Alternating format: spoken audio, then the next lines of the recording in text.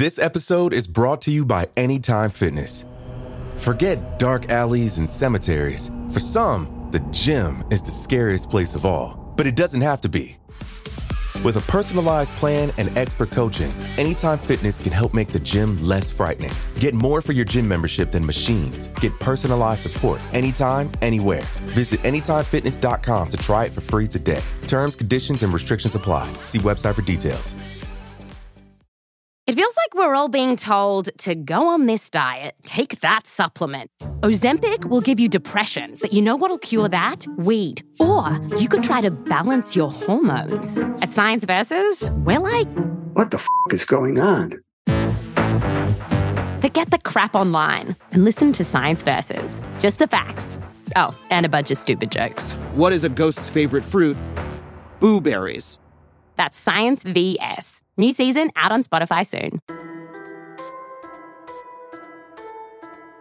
Welcome to Tales. I'm Vanessa Richardson. This is the final installment of Beauty and the Beast, the classic girl meets monster tale. But this isn't the version of Beauty and the Beast you've heard before. The tales on this podcast are dark, sometimes scary, and full of adult themes. The original story of Beauty and the Beast glorifies incest that occurred in European royal families. Please exercise caution for children under 13. If you want to hear more tales, you can find episodes wherever you listen to podcasts. A new episode releases every other Saturday, so if you enjoy it, subscribe. When we left off last time, the Beast granted Beauty permission to visit home. This led to a fight between Beauty and the unknown man from her dreams, where the man questioned Beauty's true feelings for him, and Beauty realized she was beginning to care about the Beast. Before the argument could be resolved, Beauty awoke in her own bed back at home.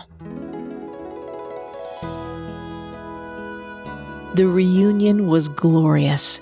The whole family back together again, catching up and laughing. Beauty told them all about her time in the Beast's castle, how comfortable it was, how cute and sweet the birds and monkeys were, how the invisible servants her father suspected were merely a charm on the palace were designed to grant wishes, how it was filled with gorgeous items. Speaking of gorgeous items, trunks of riches had been delivered overnight. Each chest had an image of the Beast on it. Beauty, you should wear this to my wedding next year, Adela exclaimed, fastening a delicate emerald necklace on Beauty's neck. I can't go to your wedding. Here was the tough part.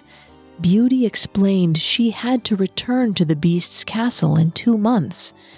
Surely he'll let you leave again, Adela insisted. Beauty shook her head. This was a one-time trip. Beauty's father nodded grimly. He alone understood the power of the Beast. Later that day, Mark took Beauty aside. You should consider accepting the Beast's proposal. While gruesome, he's rich and he hasn't killed you yet. Perhaps if you married, he'd let us attend your wedding. Father, he's a monster. How could you think that? Mark leaned forward, stern. I'm thinking about your life, Beauty. I'm worried this is a goodbye trip. Beauty recalled the visit her father had been allowed after he plucked the rose. The month to say goodbye. Could that be the reason the Beast sent her home? To say goodbye before he finally killed her? She doubted it. After their year together, Beauty trusted the Beast. She knew, somehow, deep down, that he wouldn't kill her. Right? She fought back tears as she asked, "You think marrying him would save my life?" He's given you a year to consider the proposal. That's more than ample time. If you won't be his bride, keeping you alive in his castle may not have perceived value to him." Mark hugged Beauty, and she realized he was trying not to cry himself. "I'll consider it," she told him, if only to ease her father's aching heart. Though she insisted she was only visiting for a brief time, Beauty found herself pursued by several suitors, but she thought only of the man from her dreams. Though they'd left on a sour note, she looked forward to making up with him.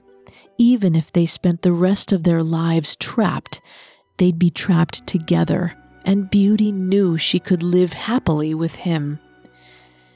However, when Beauty's last day came, she couldn't convince herself to turn the ring over, so she stayed for one more family dinner, one more walk with her father, one more late night of music in the parlor. That night, Beauty dreamed of the beast. Coughing, he'd lost half his weight. His lips were chapped around his tusks, and scales flaked off his face like dandruff. A beautiful lady appeared and urged Beauty to return, or the beast would die. Still in the dream, Beauty turned over her ring. She woke up in her room in the beast's castle. Beauty sprang from the bed. Still in pajamas, she went looking for the beast. Where was his bedroom? In all of her exploring, she'd never seen it.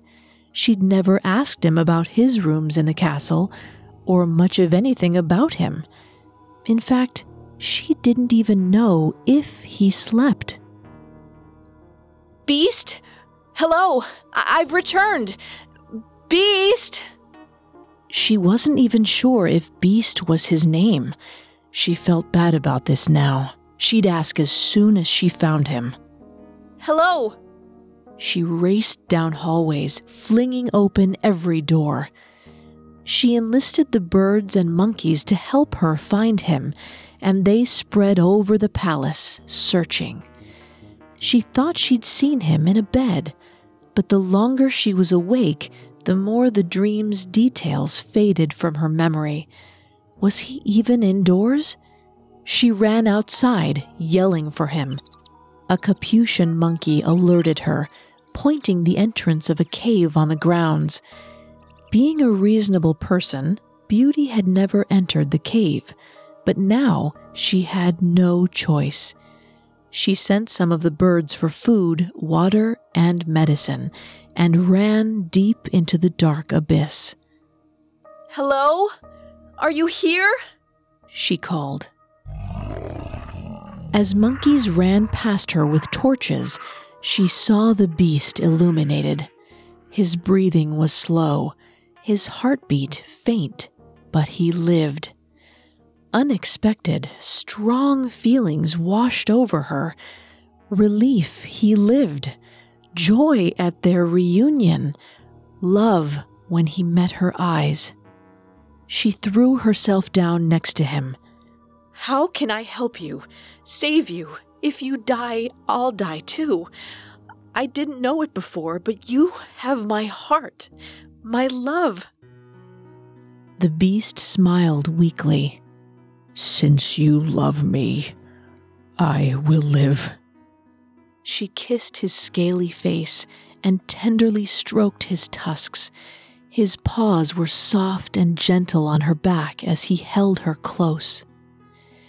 The beast confessed he'd been so distraught in her absence that he tried to eat poison berries from his garden, but Delphine prevented it. Devastated, he found he was unable to eat. But now that Beauty was back, and she loved him, he would eat again. They enjoyed the food the monkeys brought them. Afterwards, Beauty curled up next to the beast and fell asleep. She dreamed of the handsome man. He greeted her ecstatically, coming in for a kiss. She pulled back, and nervously explained that she'd agreed to love the beast. Though she would try to free her fellow prisoner, they couldn't marry as she'd hoped. She had a duty to the monster, and feelings she couldn't deny. She didn't love the beast the way she loved her unknown man, but she did love him. Beauty tried to convince the unknown man and herself that this was the logical choice. She could let go of true love for practical love. The man nodded his agreement. He said it was the best plan for all of them for Beauty to marry the beast. Beauty was shocked and annoyed the man would give her up that easily. Apparently, her affections meant nothing to him. This strengthened her resolve to marry the beast. Our story will continue in a moment after a brief message. This episode is brought to you by Anytime Fitness. Forget dark alleys and cemeteries. For some, the gym is the scariest place of all, but it doesn't have to be. With a personalized plan and expert coaching, Anytime Fitness can help make the gym less frightening. Get more for your gym membership than machines. Get personalized support anytime, anywhere. Visit AnytimeFitness.com to try it for free today. Terms, conditions, and restrictions apply. See website for details. And now let's continue our story. Beauty spent the next day caring for the beast. By evening, he was healthy enough to walk to the castle and sit down for their usual dinner. Resigned to her fate, Beauty went beyond politeness and found conversing with the beast immensely improved once she put in some effort. After dinner, he asked the usual question. Beauty, will you marry me? Yes. The beast awkwardly maneuvered to kiss Beauty's lips without stabbing her with his tusks. It took several minutes, but they discovered that if she turned her head completely sideways, both her lips could meet his lower one. After a few awkward smooches, the beast, who was still very much an ugly monster, proposed they go to bed. They settled down in Beauty's room, though she found his fur itchy and he scratched her a few times. The worst part of lying next to him was his breathing.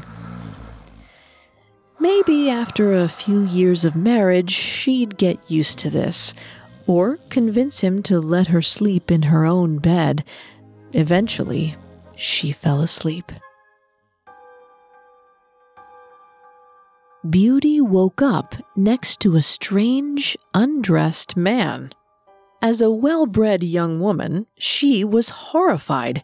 She'd already realized it may have crossed the line to sleep next to the beast, but she worried his health would take a turn for the worse overnight, and she didn't want to upset her dangerous future husband by denying him anything. She had to wake this man. Where was her beast? She looked more closely at the man and realized he was her unknown man, the man from her dreams. And the beast's oversized clothes were tangled in the sheets. How could this be? How didn't she realize this before? Her unknown man and her beast were one and the same. That's why the unknown man encouraged her to marry the beast. Don't be deceived by appearances, of course. The incredibly handsome man next to her was going to be her husband. But she should probably wake him up to confirm that, just in case she was wrong or it was wishful thinking. Beauty shook the unknown man. "Good morning. Good morning?" He didn't wake. It sounded like there were voices outside the room. Odd, no one else lived here. Beauty threw on a robe and peeked outside the door. An oddly sparkling young woman argued with a powerful older woman. The older woman wore a crown and a no-nonsense attitude. the sparkling woman spotted Beauty and called her over. Beauty curtsied. "Welcome, ladies. May I assist you with anything?" The older woman sneered at Beauty. "This is her? She's a commoner." The sparkling woman stepped in. She broke the curse. Beauty, this is Queen Cecile. Cecile, this is Beauty. And of course, I'm the fairy Delphine. You might recall me from some of your dreams." Beauty nodded. She vaguely recalled Delphine as the lady who told her to come save the beast, or her unknown man, or both of them, it seemed. Cecile faked a smile. "Thank you kindly for breaking the curse on my son. You are relieved from any agreements to remain here or marry him. Take anything you can carry. We'll have a carriage return you to your village." "You're sending me home?" Beauty asked. Delphine nodded. You agreed to marry a beast, but he's now a prince, so technically the verbal contract is no longer binding. Cecile agreed with Delphine, adding that her son had only asked for Beauty's hand in order to break his curse, and it was nothing personal. At that point, the handsome man from Beauty's dreams, who was probably the beast too, entered. He beamed at Beauty. Queen Cecile got to him first. "Adam!" She enveloped him in a hug. "No woman is ever taking you from me again." Adam greeted his mother and assured her that he and Beauty would live in the castle at the capital with Cecile.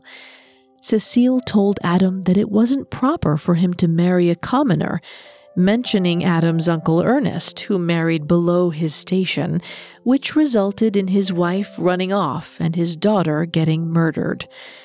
Adam turned to Beauty, devastated.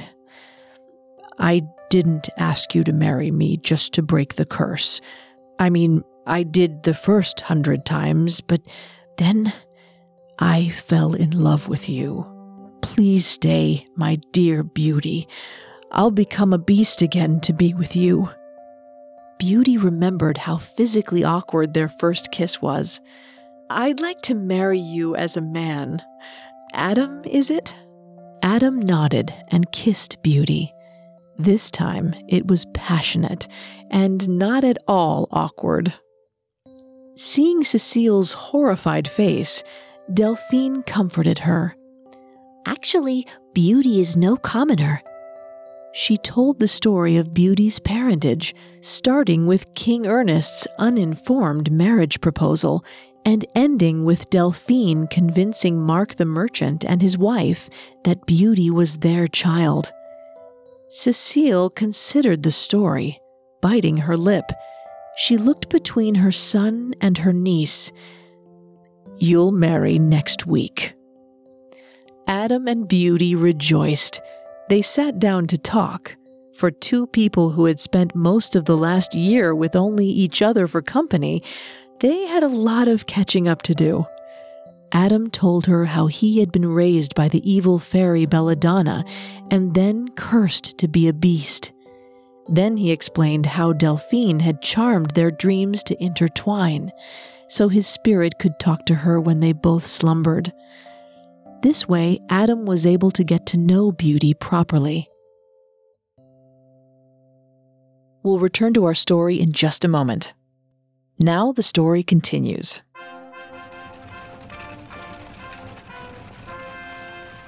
Beauty was hardly able to express her sympathies for her lover's trials before she was interrupted by the sound of a royal entourage approaching the castle. Cecile introduced Beauty, Adam, and Delphine to her brother, King Ernest. Beauty realized she had her father's nose and embraced him happily. Upon hearing the true tale, Ernest was thrilled his daughter hadn't been eaten by a bear, but was alive and engaged to his nephew. While they spoke, Delphine reanimated the statues in the garden, turning them back into palace servants.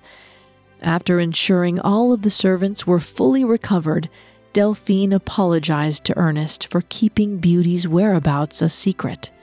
She explained it was necessary to protect them from Belladonna. Beauty asked if they should be worried about Belladonna coming after them. Delphine patted her on the head. Not to worry. I brought my accounts of Belladonna's evil actions before the Mother of all Seasons, who took away your mother's powers and cursed you to marry a monster. After review, the Mother of all Seasons stripped Belladonna of her powers and imprisoned her. Everyone breathed a sigh of relief. Ernest wished aloud that his wife could be here on this happy day. No sooner had he said that than a beautiful fairy appeared. King Ernest embraced her, joyful. Beauty gathered that this was her fairy birth mother. Alice told her story. After being cursed by the Mother of all Seasons, Alice was trapped, powerless. After some time imprisoned, Alice learned the Fairy Queen had a daughter who was cursed to transform into a serpent upon reaching her 100th year, which was very young for a fairy.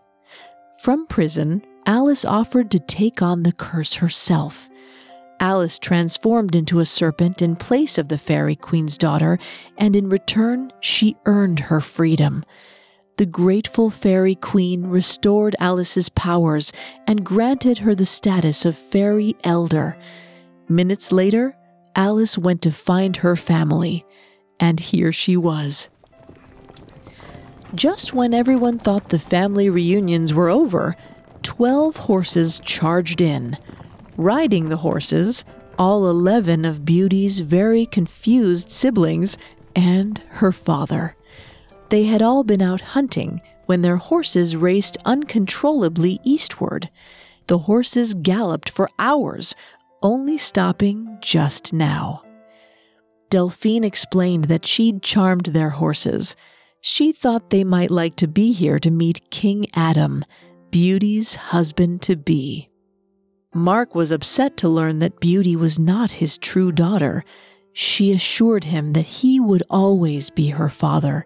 He'd raised her, he loved her, and he would always have a home at her castle. She then assured King Ernest that, being one of 12 children, her policy on family was the more the merrier.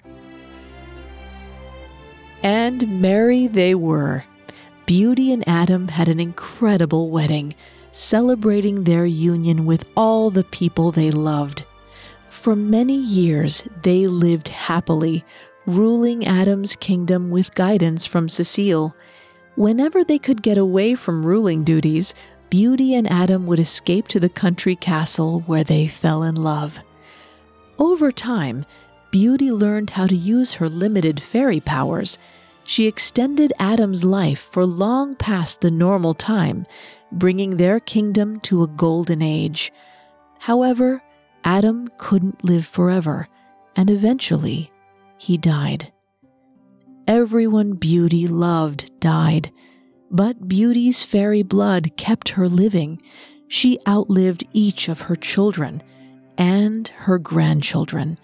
She lived until even her descendants weren't really sure who she was, and the only family who knew her was her mother, Alice, who had long since lost King Ernest. But Beauty always remembered her beast and the beautiful life they lived after she broke his curse.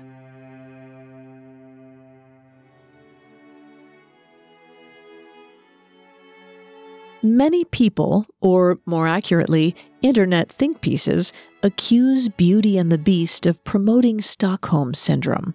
That's the psychological condition where hostages begin to trust and love their captors. And, well, the tale is about a trapped woman who begins to care for her captor. Other people, and internet think pieces, say this story is about bestiality, for obvious reasons. However, this is actually a tale about arranged marriages. Imagine you're a teenage girl, and your father informs you that you're getting married. He's a big, hairy, smelly man in his 30s, and you're a tiny, delicate 14-year-old who's terrified of sex. To you, he seems like a monster, but over time, you realize he isn't all that bad. When you've overcome your fear of him and sex, he treats you like a queen. You live happily ever after as man and wife. In the tale, Beauty has to accept the situation her father put her in and learn to love her appointed husband. This love transforms him into the husband she desires. The moral of the story is to put on a happy face when Dad makes you marry someone gross, and everything will work out in the end. Ironically, in recent adaptations, this tale, which taught women to submit to the patriarchy, morphed into its opposite. In the Disney versions, Belle independently sets out to save her father, savvily bargains for his life, and rejects the traditional option, Gaston. She uses her wits to save the beast, and falls in love on her own terms. In fact, Belle, star of a story originally teaching women to do what men tell them without question, is now regarded as the most feminist Disney princess.